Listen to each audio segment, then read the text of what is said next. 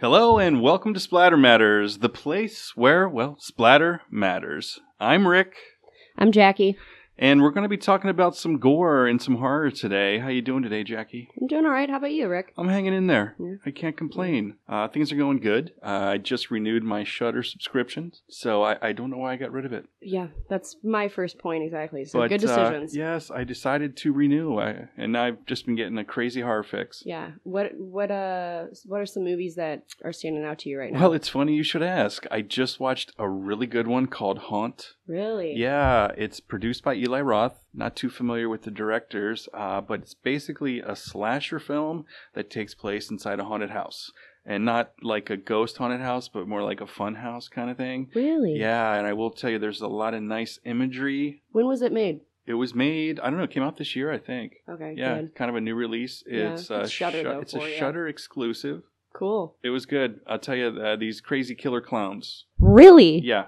When they take their clown masks off, it's even worse underneath. I'm not going to say too much, but that's cool. I thoroughly enjoyed it. Nice, good acting, believe it or not. You know, I try to shy away. I get a little worried with college kids, movies that I can understand that. Movies that take place with a group of friends from college. But everyone, acted really good, and I actually like the characters, which also is kind of rare. Cool. You really need to for me to be into a horror film. I really need to care about the characters. I really wanted these kids to get out. Really? I really wanted him to get out. And I liked him. The jock, the frat boy kind of type. He wasn't, just like some douchebag. I mean, it was a good character. Yeah, they all were really good. Being. Yeah, so I really cared about the characters. The killers were outrageously awesomely sinister and creepy. And it's definitely worth a watch. So Haunt on Shudder. I highly recommend it. Oh, wow, you're selling me. What are we going to be talking about today? Well, it's funny that you mentioned kind of complex characters. We're going to be watching a movie that has pretty in-depth and complex characters in it. It's called Mandy. Oh, Mandy, yeah. A lot to talk about with this one. It's written by Panos Cosmatos, also directed by him, and he wrote this with a friend, Aaron Stewart Ahn. Panos started writing this kind of around 2008. He describes it as just a process kind of adding on, and it evolved into what we see on film today. It's cool. It's a companion piece to his first movie. This is his second movie ever made. It's a companion piece, to his first, called Beyond the Black Rainbow. And honestly, yeah. Yeah. I tried. Yeah, we both it was did. a little too introspective for me. I made it. It's about an hour and 30 minutes. I made it an hour in.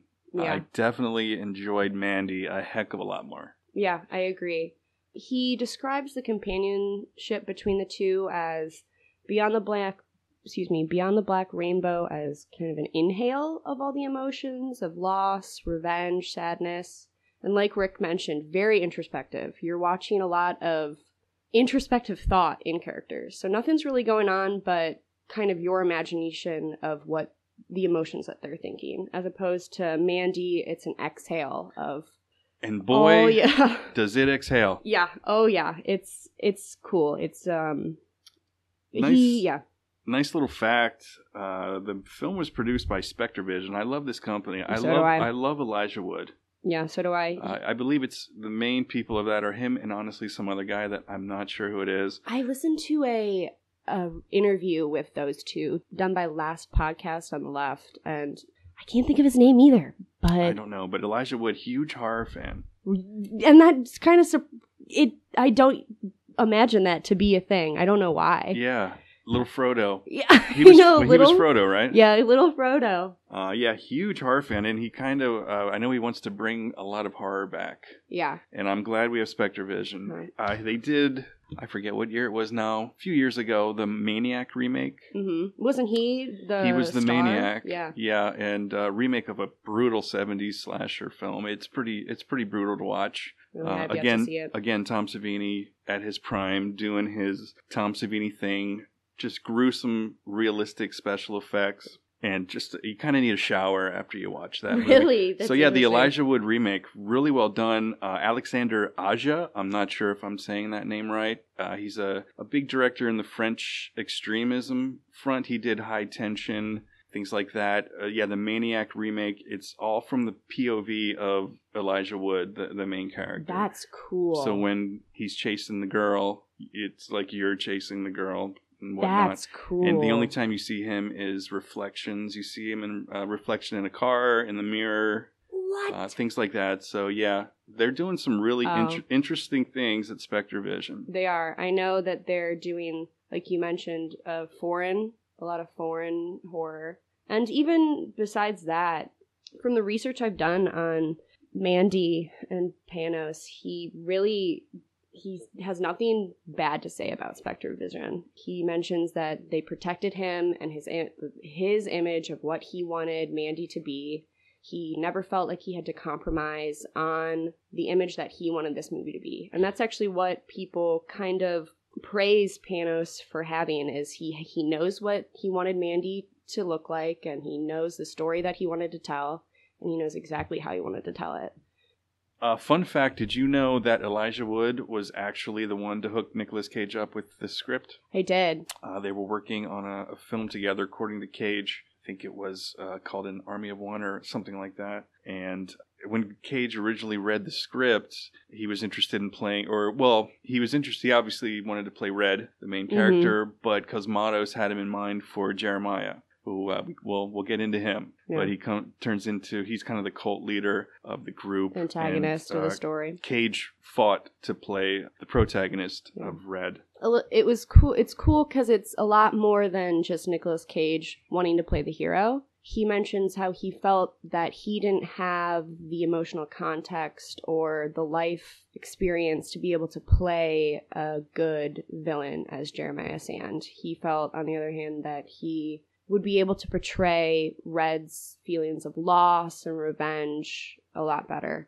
And lucky for us that it ended up being so. It is, but it's interesting that Cage would have a hard time playing a lunatic narcissist. It's kind of weird. I don't understand. Every interview I would watch him in, he seems like a kind of a serious guy, but his Hollywood wardrobe, I loved it. Like chrome gold with leather pants almost at all time. Like Elvis.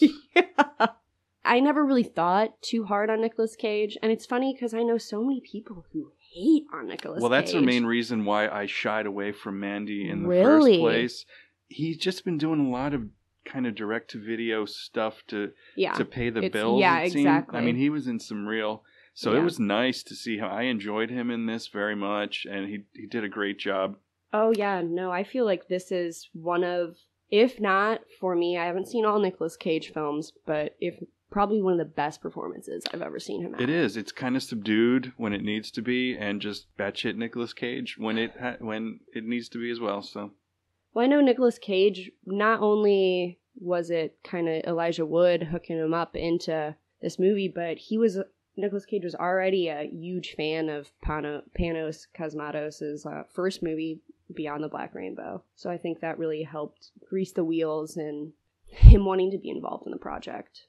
Well, the film premiered at the 2018 Sundance Film Festival. Yeah, that's cool. And then it began a limited theatrical release and was released to video on demand. It's currently available on Shudder. Mm-hmm. A little fun fact, Panos Cosmatos, the director, is the son of director George P. Cosmatos.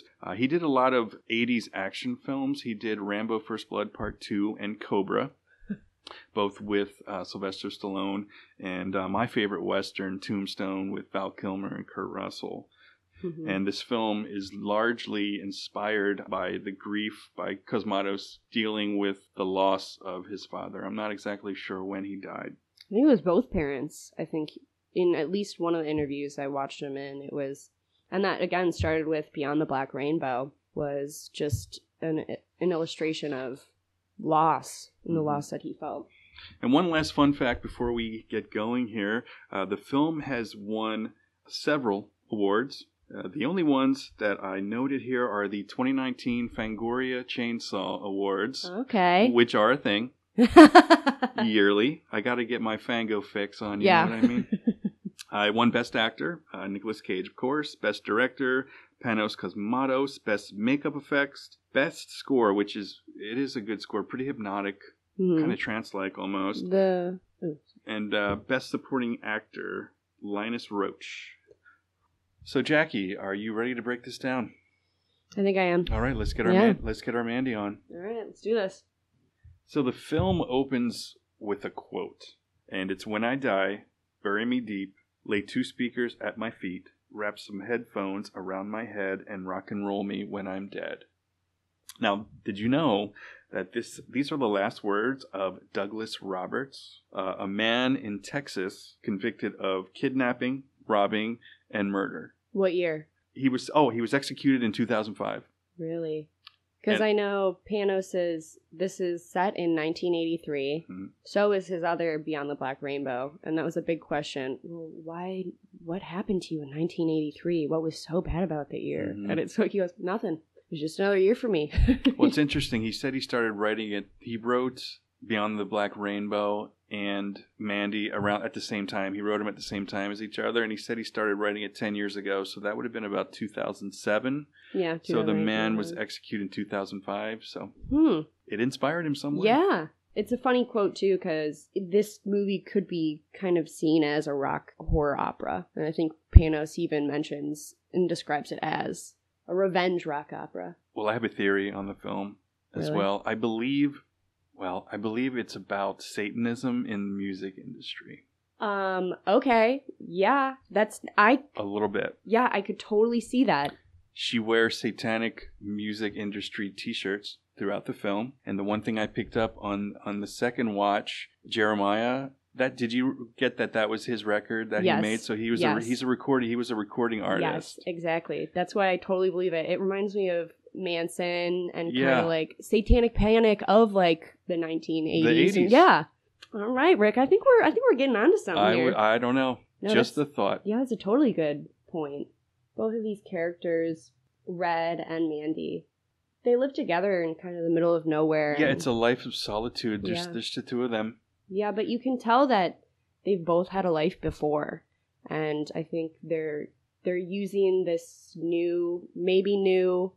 but they're using each other as comfort, this solitary life as comfort for kind of healing each other for maybe past... almost seems like an escape. Life traumas, yeah. Like they're trying to escape. Yeah, Panos creates characters, complex characters. Well, what he does so effectively in this, he creates an entire world. Yes. So much to the point where you don't even know, is this Earth? Is this some type of alternate reality? Exactly. Is it a different planet? A reality like our own, but not exactly the same. Mm-hmm. So the movie's set up in three acts. Yes. With 3 separate title cards. The first one is The Shadow Mountains, 1983 AD. Give me any film with title cards and little kind of, what's the word I'm thinking of? Kind of like a chapter title. Yeah. Oh, yeah, like chapters. I love everything about it. Very novel-like. Yes. I love that about Tarantino type exactly. stuff. I think about that. Wes Anderson. So Nicolas Cage starts off with kind of a really weird joke. That's his intro to his wife after not seeing her for a very long time. He says, "Knock, knock." She says, "Who's there?" He says, "Eric Estrada." She says, "Eric Estrada who?" And he says, "Eric Estrada from Chips." Kind of weird. Yeah, it is off-colored. But they also seem like 2 pretty off-colored people. I like all the scenes of intimacy between the 2 because they're very, kind of wholesome. They are. They don't say much. Yeah, they don't say much. It's just 2 people who really are enjoying the company of the other. And it just seems very day-to-day things. Nothing out of the ordinary seems to be going on. They're just, it seems like, they often will go to the lake and they often go fishing or enjoy the nature. They often kind of lay together. Or I love when they're watching TV together and they're eating their meal. It totally seems like something they do every night. Just as couples do. So Mandy is reading a book throughout the opening act of the film, and it's called Seeker of the Serpent's Eye by Lenora Torr. Is this a real book? I don't think so. I don't know. I didn't quite look it up. Really? It seems to be like a dark fantasy book. Yeah, I would agree with you on that. And she's wearing the Motley Crue with the pentagram, the 80s Motley Crue shirt with the pentagram on it. Again. A comment on Satanism in the music industry? In the music industry. The Illuminati. It's real. It is real. It is real. I think so. I was at a party once. And I gotta evaluate that Super Bowl last night. I gotta look into it. Really? Have you heard about, the Super Bowl and the Illuminati messages and things like that? No. Okay. But I'm sure you'll update me on that. Oh, yeah. Is it through commercials? Commercials, but a lot of time during the halftime show, there's a lot of symbolism. I was on that kick years ago. I haven't watched any videos lately. Like chaos magic and doing rituals yes. in the government? Yes. That's what I'm getting into now. The Madonna one was huge. It blew my mind. It blew my mind. So Mandy is walking through the woods, reading her book. Again, another badass band shirt, all in black. Again, a woman near and dear to my own heart. And smoking a cigarette. A Black Sabbath shirt this time. Oh, Black Sabbath. But the coloring. Oh, this is Jeremiah's main goon right here. And his eyes are the ones that really throw me off the most. Yes, Brother Swan. Brother Swan. Brother Swan is driving a van down the dirt road that Mandy is walking down. Probably walking. Looks like she's walking home from work. Mm. And Jeremiah is suddenly taken with her. He notices her. He needs her. He has to have her. I think, what is his name? Linus Roach? I don't know if I'm saying his last name right, but I think he does an amazing job playing Jeremiah. He does. He's been around for a long time. Mm-hmm. He played Thomas Wayne in Batman Begins. That's so funny. And I knew he's the kind of guy, he looked familiar to me throughout watching this, and I couldn't quite place where he was from, but he's been around forever. I love how they just ended that first kind of chapter. It stopped. Mandy was almost walking out of the frame, and you see her face as she's staring back at Jeremiah. And what's the new chapter's name? We begin the second act, or chapter, I like to call it, with Children of the New Dawn. Yeah. The title card. And I can only imagine that this is the name of their little cult. Yeah. It is so clear, especially in the little cult, of Jeremiah's favorites and his least favorites. I mean, the person who I think is probably his biggest follower and fan and totally believes anything he's going to say is, what's this woman's name? It's the older woman in the group. They never give a name for I call her creepy old lady. Yeah, it's a creepy old lady. And she's creepy because it's just, number one, Jeremiah is totally up his own butt. And it's funny, it's not funny, but it's really interesting because it's not just a bad guy. He has a thought process that you can see through scenes and how it kind of progresses through the film. I know a big thing is the male ego and kind of the horrors of the male ego. And that's what I think Jeremiah and Linus really plays well. Oh, he does great. I mean, he's just so full of himself, and it's just he's spewing all these like ridiculous things about the Messiah and how he's the Messiah and it just weird stuff. And it's just he believes it so much. But he's also a human being where he gets kind of offended, or you kind of step on his kind of frail ego, and he just goes off the walls about it. The weird, creepy lady is on her hands and knees, like, "What can I do for you?" Oh, she would do anything for him. Anything, and he's like, "Get away from me! Well, you're old news." He's telling her that he's obsessed with Mandy, mm-hmm. who he's seen walking along the dirt path just once, and he told her that he feels naked without her. She's clearly Jeremiah does not sugarcoat anything when he's like, "No, you're not what I want." He basically calls her stupid for like anything she tries to do to make him happy. Mm-hmm. Well, that's the complete narcissism. Yeah. But I think it's interesting that the men in the cult that he favors more are the older man. Because it totally makes sense. Like, of course I'm going to favor a younger woman. He treats the young boys in the cult like trash because they are dumb. Well, he actually sacrificed. Did you notice that he sacrifices the fat one? Yes. Well, even here he's telling brother Swan, Jeremiah is telling Swan to go get the girl, mm-hmm. that he needs her. And brother Swan is obviously saying, "I'll do anything for you." Jeremiah gives him, it looks like a sort of petrified lava rock. Oh, yeah. And whenever they show an artifact of the rock or later on the dagger, there's flashing green lights all around. Really? Yeah. I didn't notice this. Mm-hmm. But he tells him, "You know what to do."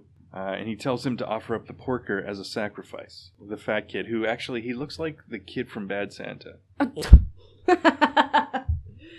Maybe we should look more into that. Maybe same actor, question mark?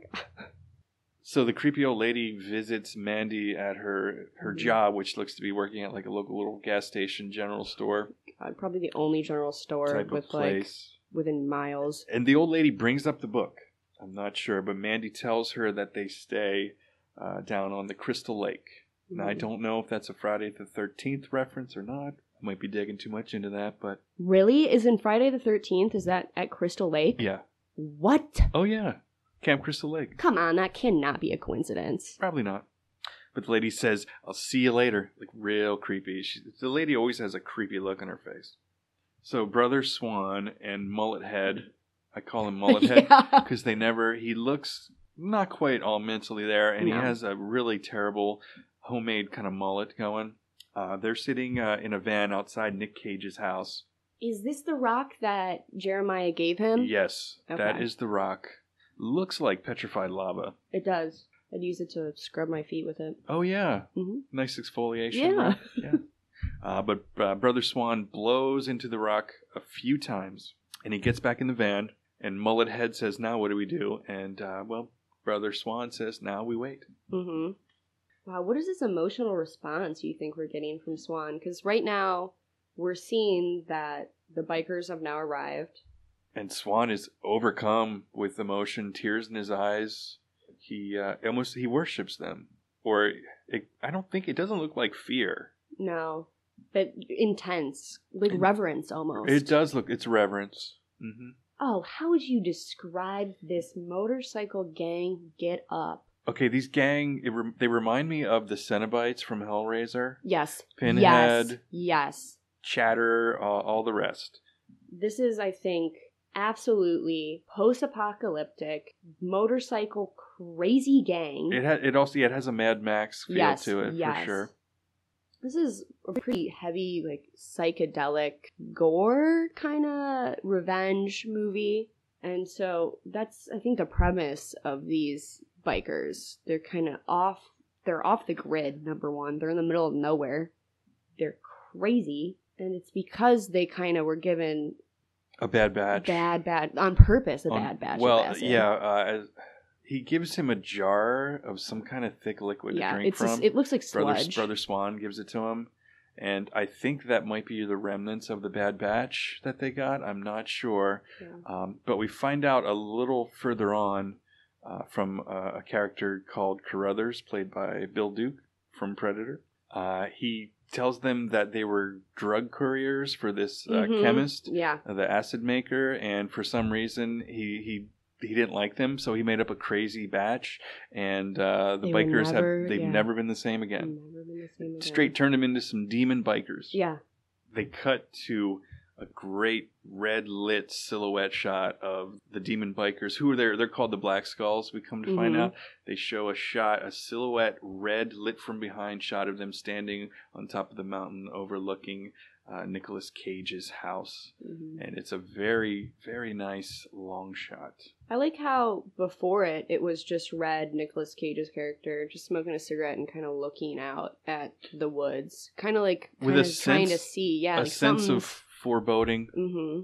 So we're in Mandy and Red's room, and this strobe light effect is in full effect, but it's all of a sudden, so the Black Skull gang is in their house, along with Brother Swan and the Mouth Breather. So clearly they're here to probably take Mandy.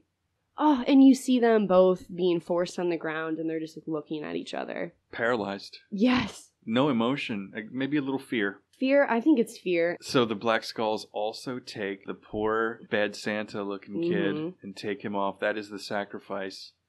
What are your thoughts on the younger girl in this cult? To me, she seems not 100% on board with it. Almost kind of like a brainwashed victim at this point. Maybe new to the cult. I'm kind of stuck between brainwashed and also kind of just scared and going along with it to stay alive. A little bit of that too. Yeah, a little bit of that, but not totally, because it also seems like she is kind of on, you know what I mean? It's weird. So this is when Mandy is tied up in the kitchen with the young girl in the cult, and the crazy old lady in the cult, and they're about to drug her. Oh yeah, they drop a nice old drop of acid right in the eyeball. If someone held me against my will and then gave me an hallucinogen, that is what horror to me is made of. So after the dropper in the eye, what the creepy old lady refers to as the cherry on top. Yes. It's a huge, giant-looking bug of some sort with a huge stinger, and they have it with a pair of tweezers, and they sting Mandy right in the side of the neck with it. And I have no idea what the heck that's supposed to be. Oh, I think it's even weirder because they keep it in like a jar of Gillette. Like, I don't know how, something to keep it alive. Yeah, it looks like formaldehyde or something. Yeah. I don't know, but I'm assuming there's some kind of crazy drug that this bug exudes. Yeah, the toxins in it. We get a close-up of Mandy's face, and her pupils are just super dilated, completely black. Yes, no more blue. And she's being taken down a hallway, and the effects of the LSD are kicking in. Yeah, and you can see that through the picture on the screen. We're getting some nice after effects, some trails. Yeah. Some crazy reds and purples and blues. Trails is because, again, there is no solid line, and it's kind of her body, like everything's bleeding into the next movement. So Jeremiah is now talking to Mandy. Well, he's about to introduce her to his music. And this reminds me of Charlie Manson and how Charlie Manson did the whole music thing and tried to be a famous musician. I will say, however, I didn't think Charlie Manson's music was as bad as this Jeremiah Sands music. I don't think I've ever heard it. I mean, it's not gonna you're not gonna be like, oh. Where did you hear... You can hear it on the internet. Oh, really? Yeah, I remember it was like in high school, and I was in this boy's car, and he was like, guess who this is? And I was like, I don't know. He goes, it was Charlie Manson. It was just like, nothing special. Wow. Yeah, he was real tight with Brian Beach Williams. Boys? Brian Williams. Yeah. He was... Jeremiah could very much be based on Manson, I'm sure. Oh, I'm sure. Manson was a turkey in his own right. This is one of my favorite responses that Mandy... I think this is the best response Mandy could have given, this whole spiel from Jeremiah. Just like, I can't imagine. Number one, she's tripping balls, and you're just hearing this guy talk up his own butt. So she responds by laughing menacingly in his face. It really affects him. He kind of freaks out because someone's laughing at him. Someone's questioning what he believes he is the chosen one. And so he responds by like screaming at everyone else in the room too. Like, don't you dare look at me. Don't look at me. Well, he's embarrassed. He offers himself to her basically full frontal. This nude scene was a plot point. It's a valid plot point. It is. I'm fine with it. It's very important to the story. Yeah, like you said, he's putting himself out there, full frontal nude. And when she laughs at him and mocks him and sends him into a fit of rage, it totally makes sense. It really does. I think what really throws me off, I don't know if throws me off, but he believes what he's saying. Oh, yeah. He believes it 1,000%. And that's, I think, really scary. Mm-hmm. Another crazy scene in the film is when they have Cage tied up, and Jeremiah tells him that you and that little whore think you know what love is. I'll show you love. And he has Lucy play Russian roulette. Mm-hmm. And this is the kind of... She does it. Yeah, she does it. But this is also a scene where that's when I kind of questioned, why is she there? Kind of what are her motives? Because when she's kind of putting the gun up to her head, it seems like she's hesitant, very hesitant. She's not, you can tell she's not completely blindly facing this like, oh, this is love. I love him so much. She seems afraid. She's brainwashed. Yeah. So Brother Swan pulls out a long kind of dagger blade, and he calls it the tainted blade of the pale night. Close. Straight from the abyssal lair. And again, there's flashing green lights around it like there were when he pulled out the lava rock. Wow. Oh my god, and they stab Red, Nicolas Cage's character. And He takes a lot of damage. That's the thing. He takes a lot of damage in this film. And it's a straight revenge. I mean, I won't say just on the first top layer, I would call this a revenge film. Oh yeah. I mean, it's multi-layered. Very multi-layered, and that's why it works so well for me. I really didn't know if I was going to like this or not. I came to work and I was like, you have to watch Mandy. Like, I think you're going to like Mandy. It's a Nicolas Cage movie. They've been crap. They have, though. This got Cage back in good standing with me. Mm-hmm. Even here where he's tied up with barbed wire, wrapped through his mouth, around his arms, a really great performance. Subdued. Mm-hmm. He's got a nice control. I mean, he does eventually go full Cage. I love that. But he's really solid performance. I like one line in particular when Jeremiah is kind of tormenting Red. I'm not going to call him Red. I'm going to call him Cage, Nicolas Cage. Okay. When he's tormenting Nicolas Cage, and he tells him that they wasted the chemist's finest on your whore. Yeah, that's pretty brutal. He also says the cleansing power of fire cannot be reasoned with, while they're dumping gasoline on Nicolas Cage's wife, who is tied up and wrapped in a kind of a bag. Yeah, and they have her is it a burlap sack? It looks like it. And they have her hanging from a tree. So they're getting ready to light her up, which they do. Yeah, Brother Swan does. And actually, the line that Brother Swan says is one of my favorites. He goes, the bigger the whore, the brighter the flame. All while Cage is tied up watching his partner being burned alive. In front of his eyes. In front of his freaking eyes. It's a gut-wrenching scene. You can see it in Cage's performance. I like how his scream is silent.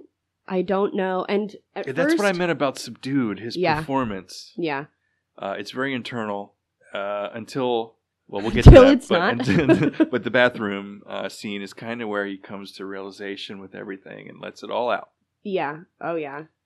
Someone's holding her up while she's burning alive. And you can see the bag, like this, there's a body in there moving. And they're all gathered around and they all have this look of just evil glee on their face. Crazed. All except for Lucy. Lucy doesn't seem to be quite sure of it. She seems like the newest member of the group. She's not totally into it. I think she's a brainwashed girl. Really? I really do. Yeah. Now, creepy old lady is just, she thinks it's the best thing that she's ever seen. Jeremiah's, I think he's kind of heartbroken by it, in a way, because I think he held a lot to what he felt Mandy owed him, or what they could have. He believed she called out to him. Yeah. And then she totally mocked him. So I think this is a huge disappointment for him. She turned him into a joke. Yeah. They're all leaving after burning her, and they just leave Nicolas Cage tied up. When they leave him tied up, it kind of feels like they're leaving a little, like a party. It just feels like they're leaving a party. Oh. They're nonchalantly just kind of leaving a little party at a friend's house. Is this Mandy and Red's place, or is this one of theirs? That's Mandy and Red's place. They go to their house and do it there. Nicolas Cage appears to be in complete shock. He's in shock at the moment. Because he's watching them leave. Why do you think they let him live? I have no idea. So the rest of the movie could happen? Yeah, but I also think I just don't think they feel like he's a contender. He's anyone that they need to worry about. Yeah, Jeremiah calls him a pig, says he has no soul. He's just a piece of meat. This is what gets me with his Red's hands tied up over his head with the barbed wire, but since the blood makes it really slippery. It's a bit lubricated. It's lubricated with his own blood. I can't. Cage manages to escape his bindings. While being cross-eyed the entire time. You can imagine the pain that having barbed wire wrapped around you would be. It would just be unbearable. What do you think about Nicolas Cage's hair in this movie? I think he has a heck of a hairpiece. I really don't know. Did you ever see online the photo of Nicolas Cage with like a bird on his head? It's like his hairpiece. No. So Nicolas Cage gets free, and he's basically grieving over his wife's ashes, and she's gone. Yeah, very kind of loose form of what's left. And it blows away in the wind. The wind. Oh, God, the imagery. And a great performance by Cage again. I can't say that enough. I really like him in this. Do you know that during filming, before it kind of began, Nicolas Cage and Linus Roach were like, hey, should we get a beer or whatever? And they both agreed, no, I think during filming we should stay completely separate from one another. You hear about that a lot from people who play like villains and things. I think it makes sense. Mm-hmm. Not to get confused with like if you have nice feelings toward this person and on camera you have to act a completely certain way. Well, did you hear what Jared Leto did when he played Joker in that piece of crap Suicide Squad movie? What did he do? He like tormented the cast members. He sent like dead. Excuse me? He mailed them dead animals and things in the mail. Yeah, they weren't too happy. Evidently, he's like straight method. So he got into it and did all that. Yeah, they weren't too happy about it. I wouldn't. Isn't he starting his own cult right now, Jared Leto? Is he? I heard. Oh, it's I'm gonna like have to look it up. Yeah, he would have been a good Jeremiah. I do like Jared Leto. I do think he's. Yeah. So when Nicolas Cage goes back into his house after his wife's murder, there is a commercial playing on TV, and it's a mac and cheese commercial for a cheddar goblin mac and cheese, and I'm pretty sure that was just made for the film. I've never heard of it. I've never heard of that either. I was wondering that. Cheddar Goblin. Cheddar Goblin. And I think the 80s show that they're watching was made, I could be wrong, but it looks like it was just made for this film as well. No, that would make more sense. Give me a film with animation, little shorts in it. Yes, whenever Cage dreams or has visions of his wife, they're all animated, and they're pretty wild. The first one, she's kind of turns around and she's a rotting corpse decaying right in front of his eyes. Yeah, no eyes. Instead of eyes, it looks like a static screen. Fabulous. Okay, this is, I believe, kind of this scene after he wakes up from this dream. He's going into the bathroom, and I think this is the beginning of revenge rampage almost. Yeah, Cage goes into the bathroom, and it's almost like everything that just happened finally hits him, and he grabs a bottle of vodka and chugs it, and it looks painful. He's trying to get it down. You know, if you ever chugged vodka before, I've heard from people before that it's quite painful. It can burn a little bit. Yeah. I'm not going to say who told me that, but it looks painful. He is trying to get it down. And I wouldn't be surprised if that's actually vodka that he is consuming at the moment. I would be surprised, Rick. Really? Look at how much he chugs. It's Nick Cage. It's Nick Cage, who's also in a human body. Okay, again, you're totally right. It doesn't, I mean, look, you can tell he's like bracing his body every time he swallows the substance. It could be acting, but it probably is. I'm just saying, I could see. Human being cannot consume this much alcohol in this little time. But he lets out just all that pain and agony and shrieks.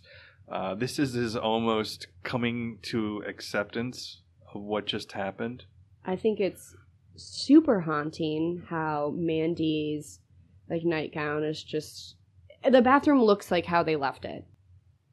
It works. It's a great Cage over the top scene, but sometimes I'm sure you've seen the clips on YouTube and all that. Sometimes they can be a little ridiculous, but that one is really, it works. So Nick Cage goes to see Carruthers. It's played by Bill Duke, as I said before, from Predator and a bunch of other stuff. He says, "I've come for the Reaper," and apparently the Reaper is a badass crossbow. Mm-hmm. And Carruthers, asks him what he wants it for, and Cage says he's going hunting. Well, he even says before, he goes, "Oh, it's been a while." Yeah. I don't know why Carruthers has it in the first place. That's what I'm saying. These are little moments where you realize that I don't believe Nicolas Cage's life was always as peaceful as what we were shown with him and Mandy. Was he trying to get away from it with with Mandy?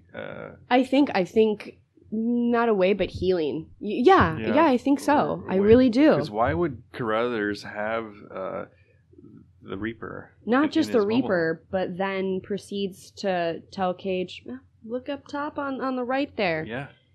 He crafts, he says he's crafted these arrows that will split through bone and flesh like a fat kid eat through cake.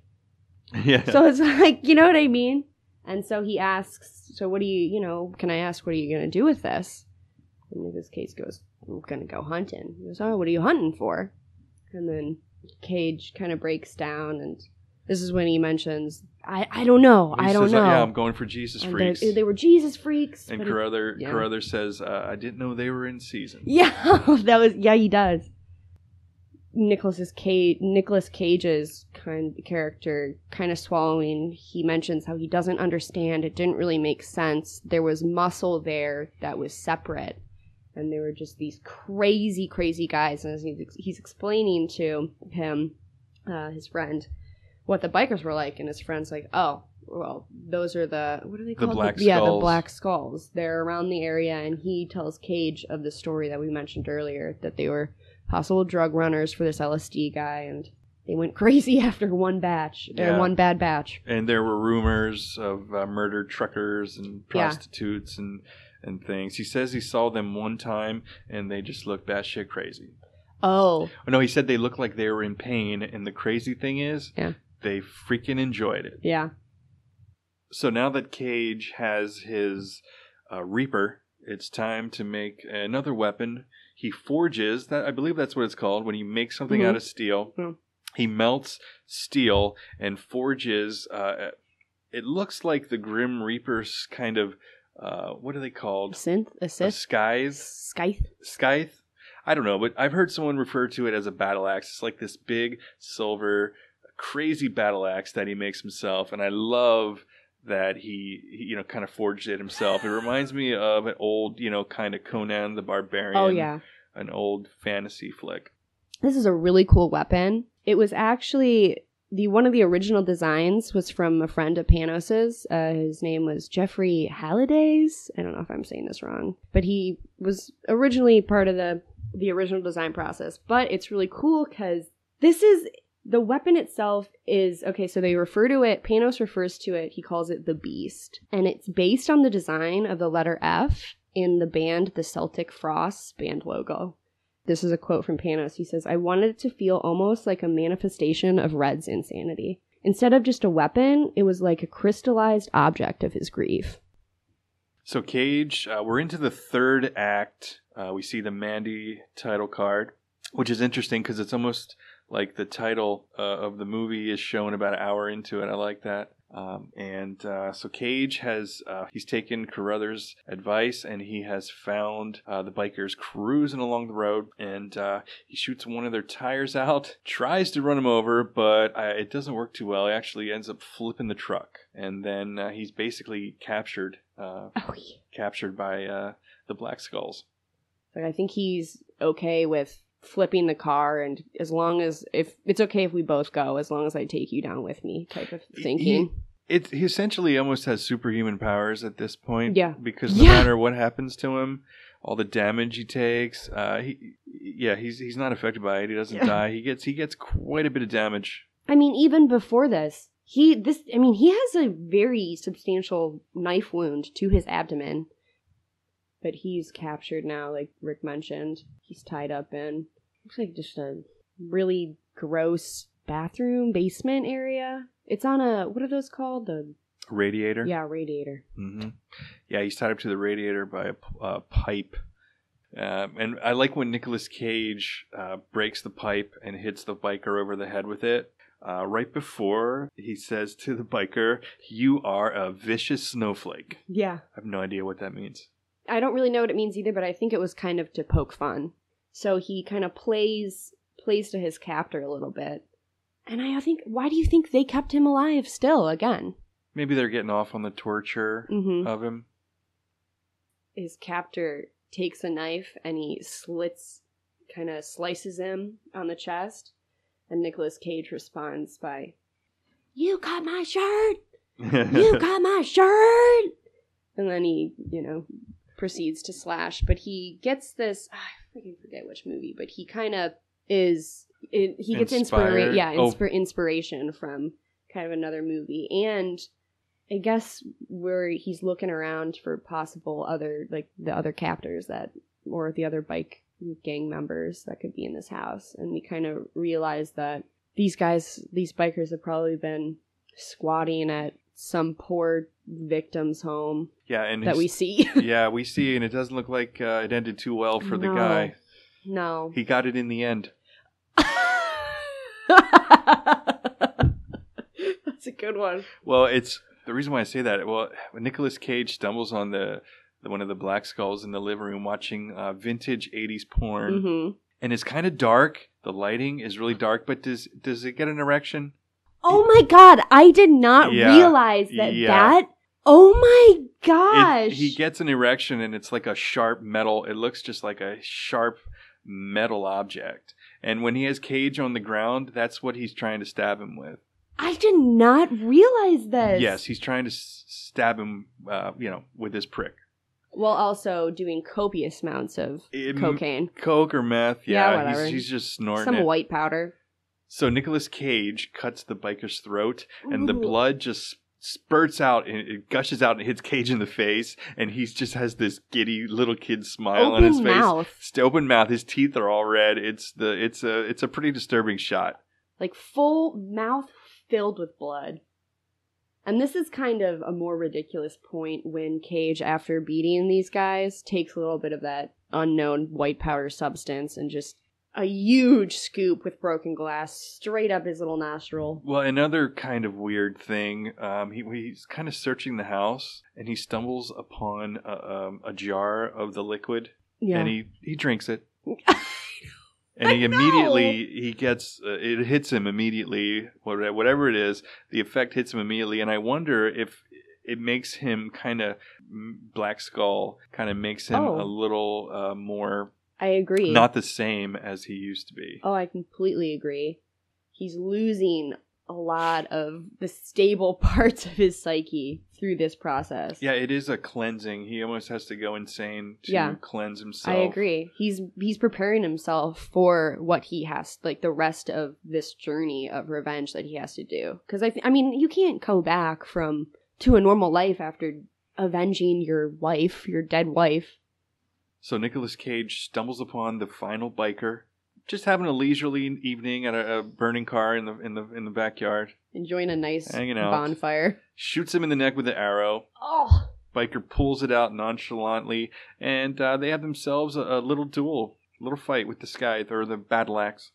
I don't know anyone who can get shot in the throat with an arrow and then just pull it out and continue to stand and then fight someone. And this is the first time we see Nicolas Cage wield the weapon that he made. And it's a great kill with the weapon. He ends up pushing the biker into the car, setting him on fire, and then cutting off his head while on fire. And then he proceeds to light his cigarette on it. I absolutely love how the blood is... I mean, it looks like he has a blood mask on. It's for the rest of the movie, It's dark. It looks like it's caked on there. Mm-hmm. It's been drying a little bit. There's multiple layers from different victims. So Cage has managed to escape from the biker's house. He's managed to kill them all, and he's jumped on their four-wheeler, and he's heading somewhere. Yeah, that's a good point. Oh, he kind of has the idea from his friend who gave him the heads up. So we see the chemist making a blotter sheet with LSD, but it's pretty intense because he's all up in it. Well, yeah, you would think it would be seeping in through his, his pores. I mean, he licks his fingers at one point, but it's got to be getting in. He seems to have some telepathy. Yeah. He's got some mind powers. He turns off the cassette tape by pointing at it. Kind of like he kind of has the Force, you know what I mean? Mm-hmm. Turns off the cassette tape. When he turns around, all the lights above Cage's head go on one at a time. He's definitely on another plane. How would you explain the tiger? Well, the tiger's name is Lizzie, and he says, when she's calm, I know it's good. So he tests out the LSD on the tiger. Oh, that's so messed up. The chemist, he can tell that Cage is looking for someone, and he knows darn well who he's looking for. I think he calls them the children. And what about the Children of Dawn? That's what they were referred to as earlier, right? You are absolutely right. Yeah. The Children of the New Dawn. Yeah, the Children of the New Dawn. And he just says north. And, well, now, darn it, Cage knows exactly where they are. Yeah. He's gotten up north. So Nicolas Cage has found the temple of the Children of the New Dawn. And it looks like it's actually being constructed at the moment. Like, it hasn't been there very long. Yeah, Fresh wood, a lot of wood around. This is a new thing. But Nicolas Cage has just now put out a trap for, I don't know, whomever he finds from this cult.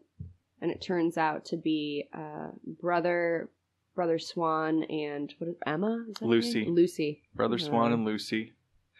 Brother Swan says something kind of disturbing to him. When Cage kind of throws him down on the ground, and Brother Swan says, "She burned brightly, Mandy." Oh. Still talking about the burning. Yeah. Still talking about the burning. So Nicolas Cage responds by taking the Beast, his chrome super knife battle axe, and taking the spear end of it. Yeah, the spear end, and just shoving it into Brother Swan's mouth, and just blood. It goes in far, pretty much all the way. You can see it go right down his throat. Yeah. A lot of blood spewing out of his mouth. He leaves Lucy. I think she's more than just a brainwashed character. These are kind of moments where I feel like she's just a confused girl. Is that why you think trapped? Is that why he lets her live? I think so. I mean, I think he saw it when Jeremiah made her play Russian roulette. Oh, that could have been why. Yeah. The Russian roulette scene, because I kind of thought he was going to turn around and like just cut her head off in one swoop. Really? Kind of. She was there. She was part of it. But you're right. The Russian roulette scene, he sees her as a victim as well of Jeremiah. I mean, even that scene, she was on. Jeremiah goes, "Get on your knees. Show me you love me." Yeah, show me you love me. Get on your knees. So she's on her knees in front of Nicolas Cage while he's also being tied up and like forced to watch his wife. I don't know. I think he sees her as just a girl who hasn't really, is just there. You know what I mean? Mm-hmm. And she responds by just crying. So Nicolas Cage has come across kind of, would you say, a decent sized chainsaw? It's not super big, but he comes upon a man. They never say this guy's name. He was in the van. He was there. He was the one holding the rope when they torched Cage's wife. But he pulls out this chainsaw that's about a yard. I don't know. How many feet would you say that 6 chainsaw is? feet tall. 6 feet, do you think? Yeah, it's huge. I mean, the guy who's wielding it looks like a very tall man. It's obscenely long. It seems to me too long, like so long that this is going to hold him back more than help him. Well, it does. It allows Cage to kind of get in and give him a slice in the ribs. When's the last time you've seen a good chainsaw fight? Chainsaw. I think it was Texas Chainsaw Massacre Part 2. Yeah, Dennis Hopper fights Leatherface. So during the fight, Cage knocks the huge chainsaw out of the big guy's hand. The chainsaw is still on, laying on the ground. And well, do you remember how he gets rid of this guy? He grabs it. He grabs a chain, swings it over his head, wraps it around the guy's neck, and pulls him down straight on top of the huge ass chainsaw, spilling his guts all over the entire ground. Yeah, there's a bit of splatter in this movie, I'd say. So Cage has reached the temple. And see, the temple, this shot shows the top of the temple, and there's a cross. And so that's kind of iconography that Christian makes me, symbolism. That makes me kind of, like, what specifically does this cult believe, other than Jeremiah's hand? It's got to be some kind of twisted take on it, though. Ain't it always? And they never get into it. In fact, there was an altar in the temple, and Cage picks it up. There's a book on it, but you never really catch a glimpse of what's in the book. Yeah. But he takes a look at it, and he puts it back. Then he makes his way through a hole and underground. So he comes across the creepy old lady. I don't like this woman. Who's there, and basically, she just immediately starts offering him sex. She says, Jeremiah says, "I am the most sensual lover," because of her sensitivity and her empathy. Well, I will tell you right now, she didn't seem too sympathetic or empathetic when she was dealing with Mandy earlier on in this movie. No, she didn't, especially when she was burning. Yeah. It makes me kind of think about how she got involved with Jeremiah and what she maybe meant to him earlier on in their relationship. It's almost like there could be like a comic book series of each character and how they kind of got involved. Like you could have Lucy's story, you could have Swan's. Like, who are these people? They're very different types of people. That's what I'm saying. These are not just one-dimensional characters. Like, exactly. How did they get here? What is making them do the things that they're doing now? What past experiences have led them to make the decisions and have the belief system and led them where they are now? I believe Jeremiah holds a really big power over them, and the constant drugging of the LSD, the mind-altering LSD, has a lot to do with it. So Nicolas Cage has finally come to the end of his quest. He is face to face with Jeremiah. And we see Jeremiah as we see him kind of feeling up this dungeon room wall. He's rubbing it. He's caressing it. Yeah, only in his undies. I will also mention tidy whities. Tidy whities. They're tidy whities. But he feels... he already went full frontal. Yeah, so yeah, exactly. Hey, what tidy whities I can handle. Exactly. But he feels something on the back of his leg, and it was the old woman's severed head that Cage just bowled in like a bowling ball. Oh, yeah. We don't see what actually happens to her. It kind of cuts away, and he just kind of rolls the creepy old lady's head. Mm-hmm. It's funny when Cage enters the room, Jeremiah turns around and just kind of casually says, "Oh, hi." No, I know. And Cage actually responds with an interesting line. He says, "Psychotic drowns where the mystic swims. You're drowning, I'm swimming." Now, what the heck does that mean? That's kind of where Cage's mind is right now, and I think that's where Jeremiah's mind was in the beginning and is now, too. I think it's like crazy talking to crazy. It's interesting. He does kind of say, Cage says, he crushes Jeremiah's skull, his eyeballs pop out, and he crushes him, but he says, "I am your God now." That's what Cage says. Oh, I love it. He's kind of went full circle. I love it because, look at Jeremiah. He goes through bargaining anything and everything he can in order to not die. Doesn't he go he offers to suck Nicolas Cage's... blow him. Blow him, yeah. Mm-hmm. I'll do anything. And then he gets angry. Yeah, he actually says, "No. Yeah. No, I don't kneel before you. You kneel before me." Yeah. Again, just deluded. And then Cage, "I'm your God now," and just crushes his skull. So there is a moment for Nicolas Cage. He kind of is looking up and he's breathing, and there's a lot, I feel, of emotion that goes into, I have lost everything, and so all I have left is my revenge. And so I think there's a moment, what's next? Well, there seems to be some catharsis. Yeah, not what next. Yeah. To Cage after completing it's a definite quest. He's on a quest, and he completes his quest. There is a catharsis for the character. He seems still totally nuts, but there is a catharsis. He responds by, and I think I relate to this as well. Why not just burn it all to the ground? Just wipe it off, But it's funny because in production, this entire wall and set is just in flames, but they say that it actually they were close to burning down an historical place because of this scene. This scene was a close call to actual fire issues. Yeah, Cage said he was actually just walking real slow through it, and everyone else was running and screaming and telling them to call the fire department. Yeah. Cage said he felt really peaceful. Yes, he feels peaceful in times when people wouldn't. Yeah. I love a good burning after, It's a cleansing. Yeah. Like they said, what they said about Mandy when they burn her. Mm-hmm. It's kind of retribution, kind of what goes around comes around. What do you think he's going to do now? Do you have any idea? No. Is he going to be okay? Because No. I don't know. Has he lost it completely?